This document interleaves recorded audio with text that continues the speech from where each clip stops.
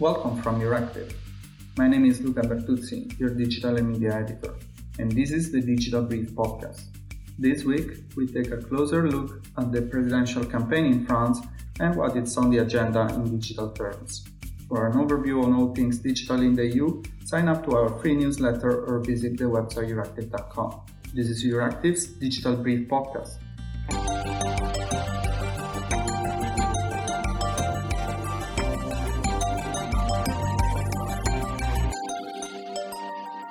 Today I'm joined by Mathieu Paulet, our correspondent from Paris. Hi, Mathieu. Hi, Luca. So, Mathieu, a few days ago there was a presidential debate on digital policy. What were your main takeaways? Well, it wasn't so much of a debate, but rather each of the candidates taking turns to unveil the digital part of their program. What really struck me, though, were the differences in terms of preparation from some of the candidates. Well, digital issues are not easy. I'm not teaching you anything. It's either you know the subject or you don't, and it shows very quickly. Few candidates are a concrete proposal for French tech and for what digital could still bring to society. Most of them were simply keeping on the surface, making broad comments about how great the revolutions yet to come will be. What was interesting, however, was that some ideas found kind of a political consensus, while others were more shared on the left or on the right. Right. So you just mentioned political consensus. What sort of issues you see the candidates are more aligned with, and what are the dividing lines there? The topic of sovereignty has been at the heart of digital debate for months now, and it's surely because it is a topic that speaks to future voters, even those who are not tech-savvy. The call for more digital sobriety was also very present, especially on the left of the political spectrum. The issue of talent and training was also very much discussed among candidates, as this is a very important issue that has been identified by businesses. Some candidates proposed learning coding from a middle school, while others called for the study of mathematics to be straightened, to be improved from a very young age to compensate for the declining level of mathematics in France. So, indeed, the point of sovereignty is very much a French one, and it has echoes here in Brussels very loud and clear. But the question is really how to get there. So, what are the different views on digital sovereignty that you see along the political spectrum? So yes, there is now a consensus on the subject of digital sovereignty.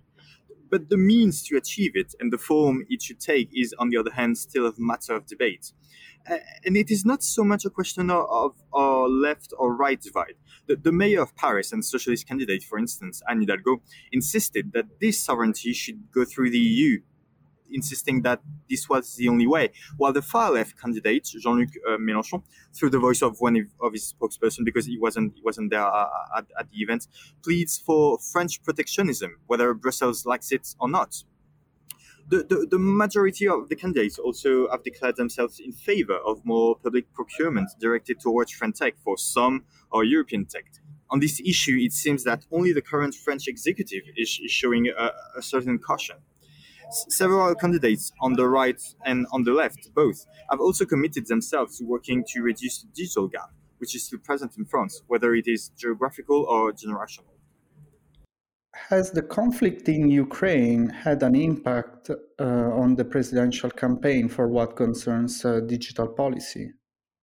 Not so much. Actually, cybersecurity is surprisingly missing from the debate at the moment. Some candidates have obviously stressed that the crisis, whether it's the COVID crisis or the major tensions with Russia at the moment, those crises have highlighted the vulnerabilities of our systems. But beyond that, not much on this side, except maybe for Valérie Pécresse, the candidate from the right, who proposed the creation of a cyber prosecutor. There have been a lot of talks about the French presidency trying to use some key digital files like the DMA, the DSA needs to as part of their presidential campaign. Do you think that the Ukrainian conflict could overshadow these potential wins of the French presidency? Well, the Ukrainian situation is already overshadowing everything at the moment. So that also implies for digital policies. What will be really at stake now for Emmanuel Macron to use the achievements he's going to make through the French presidency of the EU Council is how he's going to present it to the public. Because we discuss a lot about DMA and DSA and some other like minor files, but what does it mean really like to his future voters? So it's more about presenting himself as the one who's putting an end to the digital Far West, just like Breton like to say. The Brussels bubble, especially those that follow digital files, have grown accustomed to know Cédric O, the French junior minister for digital affairs. A few days ago, O announced that he will withdraw from politics after the elections. Could you tell us a bit about how that went? So yes, Cédric O reportedly told Emmanuel Macron 1 year ago already that he will leave office after his first term. I think he just wanted to go back to be in the private sector. He also said that in the newspaper where he really like officially announced it, that he wanted to see his kids actually. Cédric O was, yeah, you said it, was highly regarded, I think, and especially in the French tech community. He was also like present at Wednesday night at the events I was at, and he was greeted with loads of applause in the room. As for his replacement, it is really difficult to predict who is going to come next if Macron were to be re-elected. When you look at these predecessors, you can only imagine someone with experience in the private sector, someone from civil society, as Macron likes to say, but not a complete beginner in politics either. So it's about finding this right balance, and there is no lack of such profiles actually in the French tech community. And there is also the question of whether, regardless of the next president, digital will be given a proper ministry, or as it is the case today, will be attached to the Ministry of the Economy. It is not very common that in the middle of presidency of a large country, nevertheless, there is a change so high in the hierarchy. Can we expect any major change in the way the French presidency has approached the digital files until now?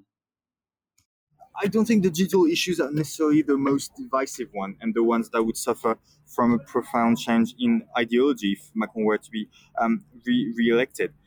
I think for the French presidency's files, well, everything is kind of on the track already. So I don't think there's anywhere really like to hijack all the work that has been done so far. I think on the national level, though, where there could be disruption if parties that are not used to power were to be elected. And it has to do with what I said earlier, actually. Digital is not the subject of choice for most of them, for most of those parties, unlike subjects like immigration, the environment, or the economy. So let's see what the future holds, but it's certain that not all candidates are at the same point in their awareness of digital challenges and the importance to address those. Indeed, the rest of Europe will be watching very closely. Mathieu Paulet is our correspondent from Paris. Thank you, Mathieu. Thank you, Luca. That's all we got time for this week. Don't forget to sign up to our free Digital Brief newsletter to receive a comprehensive overview on all things digital in the EU and beyond. Also, don't forget to subscribe to this podcast, published on Apple Podcasts, Spotify, Stitcher, and Amazon Music. I'm Gianluca Bertuzzi, and thank you for listening.